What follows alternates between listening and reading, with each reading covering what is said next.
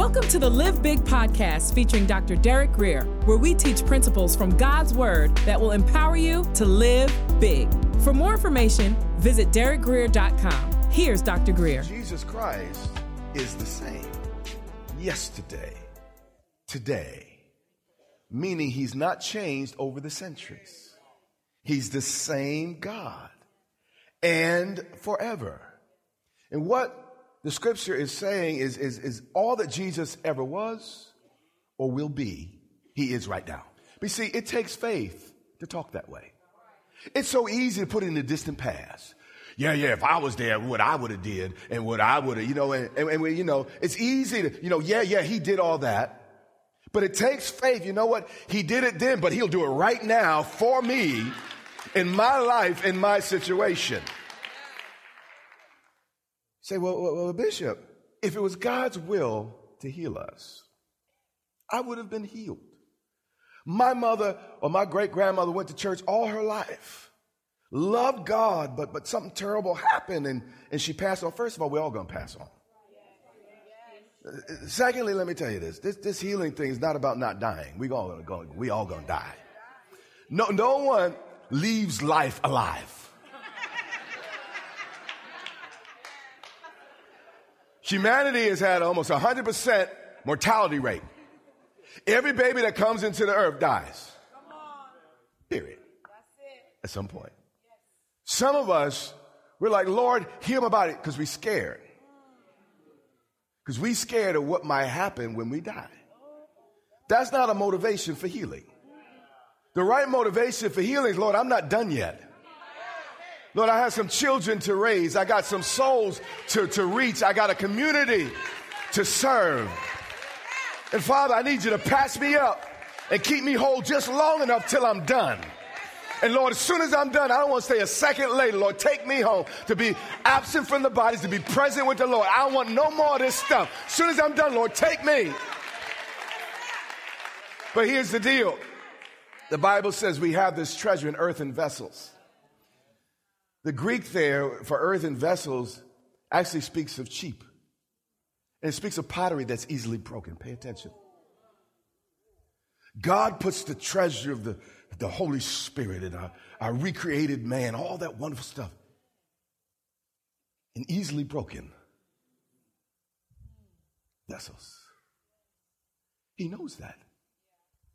So in order for us to fulfill our purpose, when we break, he's willing to patch us up until we're done. Did you hear what I'm saying?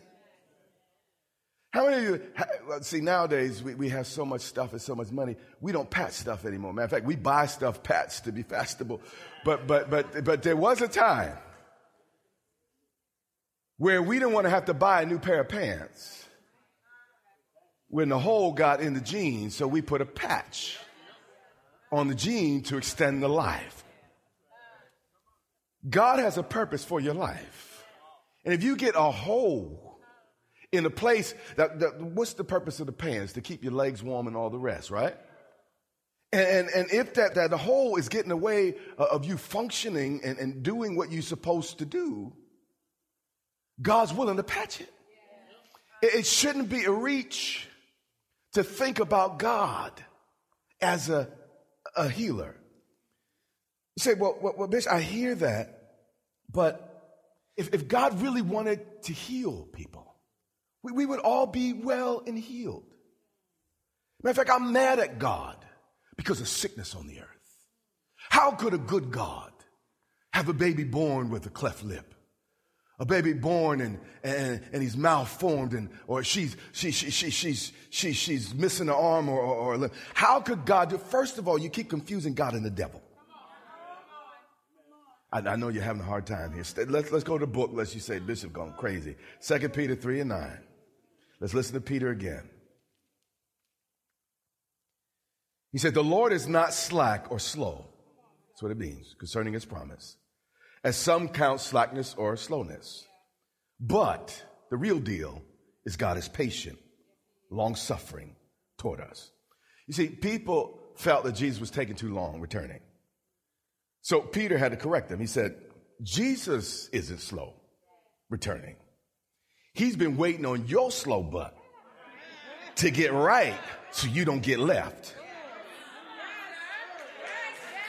See, it's not an issue that Jesus is reluctant and God's uncertain. I don't know that final number. I don't know how many people are going to enter the kingdom of heaven. But I know that God is brilliant. I mean, all the trillions of stars and everything out there, he knows each one by name. He's incredible. I mean, what seems huge to us is very small to him. So God may be waiting for child 1,300,033,005 to come to him before he returns. Now, you say, well, that's a huge number and it's very impersonal. Imagine if you had 10 children. You were one of the Winans. Okay. I think they had 12. I don't know. But you had 12 children. Okay. And you go to the state carnival, state fair, and then you load up the car to take everyone home, but one child's missing. How many of you would leave that child just because you have the other 11? There'd be no CC, no BB. You hear what I'm saying? And that's what a human, you got to understand, with 1 billion people, that's barely 2 children to God. He's not a human being. So he may be waiting for that final child to come in. And the only reason he didn't come back yesterday was he wanted to give you a last chance today. But no one in this room knows when that final reminder is going to come. No one knows you might be the last person before God said, you know what? That's my final child. I've been waiting for that 12th wine. I've been waiting. And she's come home. And now it's time for me to do what I got to do. But watch this. He is not willing that any should perish, but that all should come to repentance. Peter's clear here. God is not willing that any should perish. But how many of y'all see perishing people all around us? 6 of you do. Obviously, according to Scripture, everything that happens on this planet is not God's will. So why do we act like it's so? That, God, why did that happen? God, did God do that? Is that in the nature of God to do that to one of his children? I mean, you say, okay, I'm having a problem. Why did Jesus teach his disciples to pray? He said, listen, let me show y'all how to do this. He said, when you pray, I want you to pray this: Our Father, which art in heaven, hallowed be thy name. But then he goes on, thy will be done on earth as it is in heaven. If the will of God was already and always done on earth, why would he require his disciples to pray that his will is done? If everything that happened was God's will, there'd be no need to pray for God's will to happen in our life. Am I losing you? But many of us, the devil is a liar. He acts like we live in a closed system. Here's the devil's modus operandi. What he does, he kicks you and then screams, God. And you're like, God, why? Because he's a deceiver. He cuts you and says, God. And you're like, God. But it's the devil that comes to steal, kill, and destroy. God is your father. How many of you love your kids so much you put polio on them?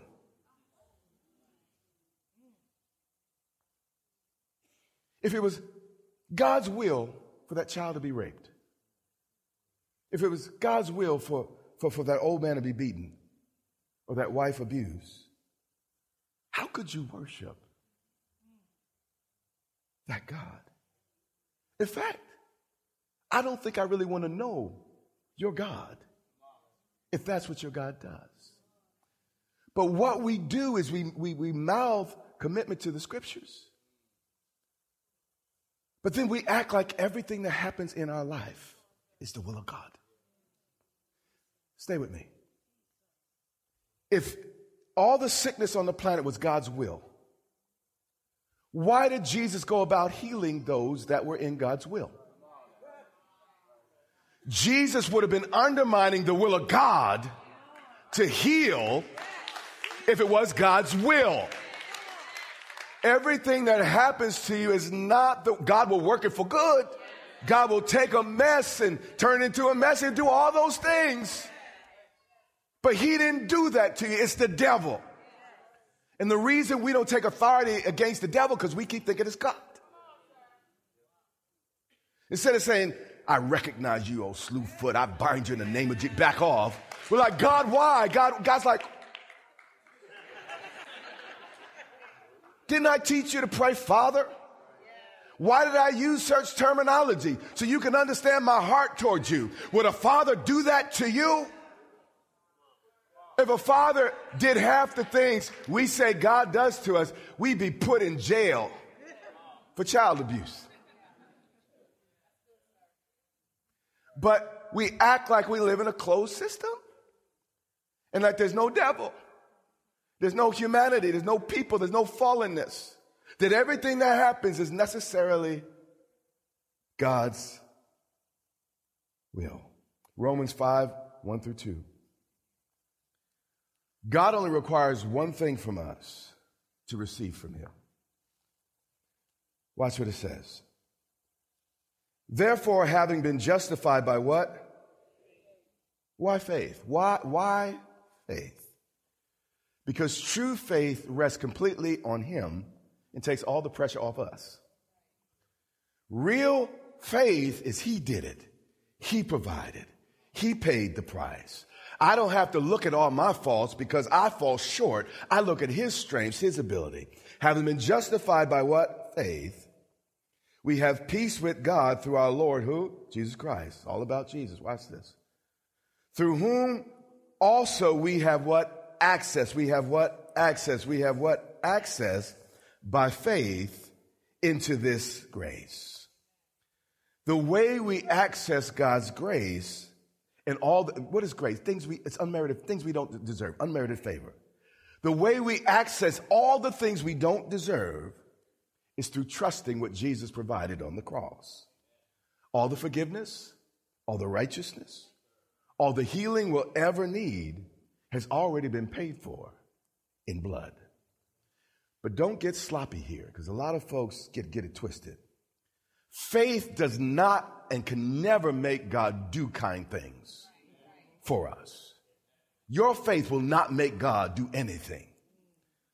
All faith does, according to scriptures, give you access to the kind things Jesus has already done and provided. So your faith does not make God. So don't be trying to make God do something. Just believe what he's already promised and just tap into. I didn't raise daughters, but I've raised sons. But I think daughter and the father is a much better example. When that daughter, that little girl, this big, looks into her daddy's eyes, says, Daddy, I know you'll take care of me. That father would move heaven and earth. All God wants is just trust me. Let me be your daddy. Let me be what a father is supposed to be. I know your daddy. I'm talking about let me be the daddy I am. All I require is trust. A child does not earn their parents' money, home, house, food. It's by virtue of the fact they call him mom or dad. And God is saying, I didn't make it complicated. Why are you complicating it? Just call me Father. Just call me Abba. Let me be your daddy. Let me be your provider. Just look to me with those trusting eyes like we got a relationship and like I'm real. And I will do what only I can do. 2 Peter 2:24. I know we're bouncing over a lot of places, but everything so far has been Peter except for Hebrews. Listen to Peter again. Who himself, speaking of Jesus, bore our sins in his own body on the tree, that we, having died to sins, might live for righteousness. So what some people say is because he mentions sin and righteousness, that he's probably not talking about physical healing. But we're going to cover that in a minute. And by whose stripes, he's about to say, we're healed. But what he's doing here is quoting Isaiah 53 and verse 5. Let's take a look at it. Now, in 53 verse 5, he says, by his stripes we are healed. But Peter intentionally changed the tense. Peter says, by his stripes we were healed. What's happening? Isaiah prophesied 700 years before the coming of the Christ. So they were believing that the Messiah would come and he'd be beaten and all the rest of the stuff. And he'd fulfill all the types in the Old Testament ceremonial laws. And they were looking forward to the Savior. So when they looked forward to the cross, and the Bible says in the New Testament, they who look to him lives, just like that brazen serpent. But we're going to talk about that probably next week. But he looked to the cross coming, and he received healing in his now. He was looking forward. But Peter was looking backwards. Isaiah 700 years before. Peter now is about 30 years after the cross.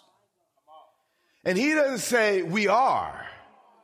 Because of the cross, he said we were healed.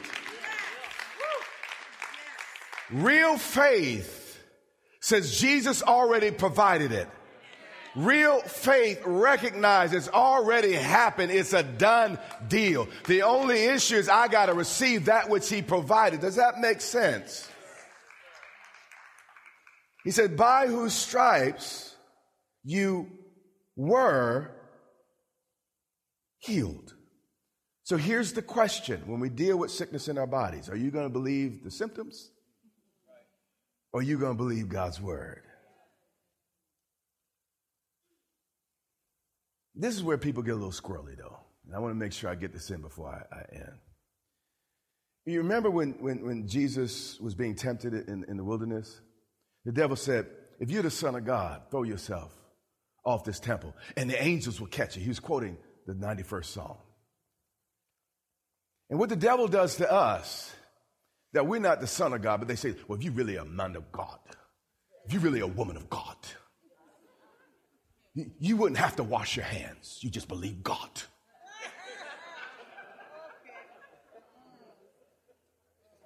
And he tempts us to do stupid things. I mean, with all these viruses in the air, please wash your hands and wash them often. Because Jesus responded to the devil, do not tempt the Lord. Don't play with this thing. So after taking all due diligence and you deal with the situation, you know, then look to God. But if you walking around playing with snakes saying, well, the Bible said I'll take up snakes and scorpions and they won't harm me. It's like, you crazy? And you's about to get hurt. But the devil, he's a creature of pride. If you're a man of God, you wouldn't have to. And he gets in your mind. But Jesus rebuked him and said, get behind me, Satan. So take precaution. And please don't misunderstand me. I'm talking about healing. But everything doesn't always have to happen exclusively supernaturally. God also uses human beings. And there will be occasions where, you know what, you believe in God, but go through the surgery and believe God to get you to the other side of it. You'll heal quicker and that you'll become stronger. Believe that God will guide the surgeon's hand and make him make right decisions. But the devil, like, if you were a man of God, you wouldn't need surgery. You're going to die. Let me back up, because I'm about to be late again. Here's what happens. See, we're strong in one area of faith because we've been in God's word for years, and God's been speaking into our heart, and we're strong. So but maybe when it comes to loving folks, maybe when it comes to forgiving folks, we got that piece. But here's the deal. Let's say I plant a plum tree and an apple tree and an orange tree. And you know what? I water this one tree. It gets sunlight and shade and all the rest of this stuff. And you know, I've done it for years, and now I can receive fruit from this plum tree. I think it was a plum tree, whatever that tree was, a plum tree. Yeah. But the devil's like, well, if you were a man of God, you'd also be able to eat that orange. But you haven't worked the soil of that orange tree. You didn't make sure that tree had sun. You didn't fertilize that tree. You're more developed in loving your neighbor than knowing God as a healer. So that doesn't mean you're less a Christian. It just means you're less developed in that area. It's important. It's important. Maybe I'm as smart, I don't know, as a surgeon. But believe me, I didn't develop the skill. And yeah, it's possible. Maybe I could have become one. I doubt it, but it's possible. And it's possible that you could, have developed in that area, but you didn't. You didn't invest the time. You didn't even attend a church where they talked about it. So when Christ has come, how are you supposed to just pull that out of nowhere? You ain't never planted no seed. You never meditated. God never spoke to you about that thing. But suddenly, because you're the man of God or woman of God, you're automatically going to have fruit in that area. I have all of 8 minutes. But 1 Peter 2:24, Peter said, by his stripes you were healed, but because he mentioned sin and righteousness, some folks say, well, he's only talking about sins and spiritual things. You have been listening to the Live Big podcast with Dr. Derek Grier. For more information, visit DerekGrier.com or follow Dr. Grier on social media.